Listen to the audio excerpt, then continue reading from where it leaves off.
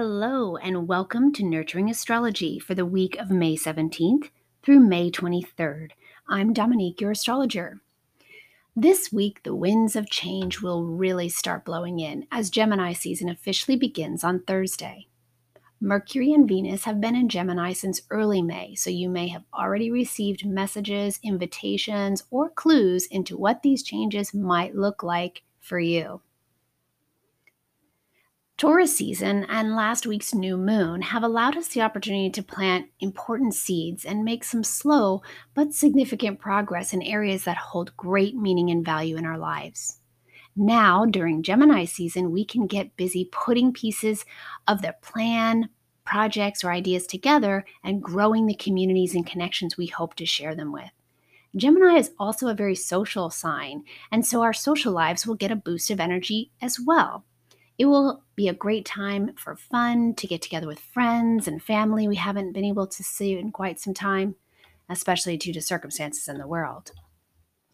Here are the highlights of the coming season and a few initial thoughts to keep in mind.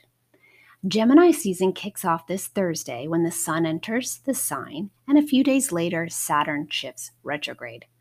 So slowing down and getting to work on those projects and ideas you haven't had time for will be a good use of your time now. We have also entered eclipse season. May 26th, the Sagittarius full moon total lunar eclipse, and June 10th, we have the Gemini new moon solar eclipse. These astrological events, as part of a larger cycle that started this time last year, are quite powerful for changing directions, beliefs, and views that can set our vision for the future on a completely new path. This can be quite exciting and potentially cause some anxiety too. So be sure to breathe, pause, and think twice before making heart calls. You have time, even if it doesn't feel like it. Change always requires some reflection on the past, going back for missed opportunities to learn, reviewing and making revisions in order to ensure we're clear about our decisions and choices for moving forward. And Mercury retrograde from May 29th to June 22nd will be perfect to assist us in this process. Personal planets Venus and Mars both change signs during Gemini season as well. Venus will curl up in cozy Cancer starting June 2nd, while Mars moves into playful, passionate Leo June 11th. These changes should make things interesting for couples. The ladies might want to stay home and redecorate or remodel the house, while the men might want to go out and party. Or maybe the opposite. Either way, it'll be a smart time to try and do a bit of both so everyone feels satisfied. We also get our second of 3 squares between Saturn and Uranus on June 14th. The theme of this is the ongoing battle between restrictions and fears of change and pushing forward to break free to build new and better ways of living. You can look back to the first one of these exact squares that happened on February 17th to better understand what part 2 of this story might look like for you. And finally, on June 20th, Jupiter in Pisces will shift retrograde to join the expanding, the review, and reset energies already in play. I'll dive more deeply into all of these as we move closer to each event, but for now, let's focus on what's happening for this week. The Taurus Sun makes a positive trine to Pluto retrograding Capricorn on Monday, its last major aspect before entering Gemini on Thursday. Take some time to root into what you've embodied and started to grow within yourself and in your life recently. This can help keep you stable and secure going forward as the winds of Gemini come blowing in.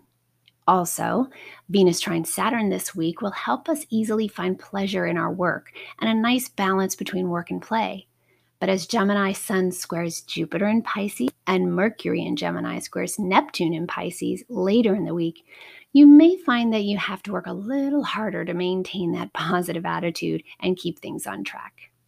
A good tip for managing mental or emotional overwhelm and to stay hopeful and positive and focused this week and throughout scattered air Gemini season is to give yourself lots of breaks, or at least try stopping when big feelings and frustrations arise to take a few deep breaths before continuing on. Finally, we end the week with Saturn retrograde. This is an annual retrograde we get each year around the same time that offers us a valuable opportunity to focus our efforts on the long term goals and things we've been procrastinating on or haven't had time for, while also handling those responsibilities we've been avoiding. So maybe write out a list of those things this week and make a plan to get moving on them over the course of this 5-month transit.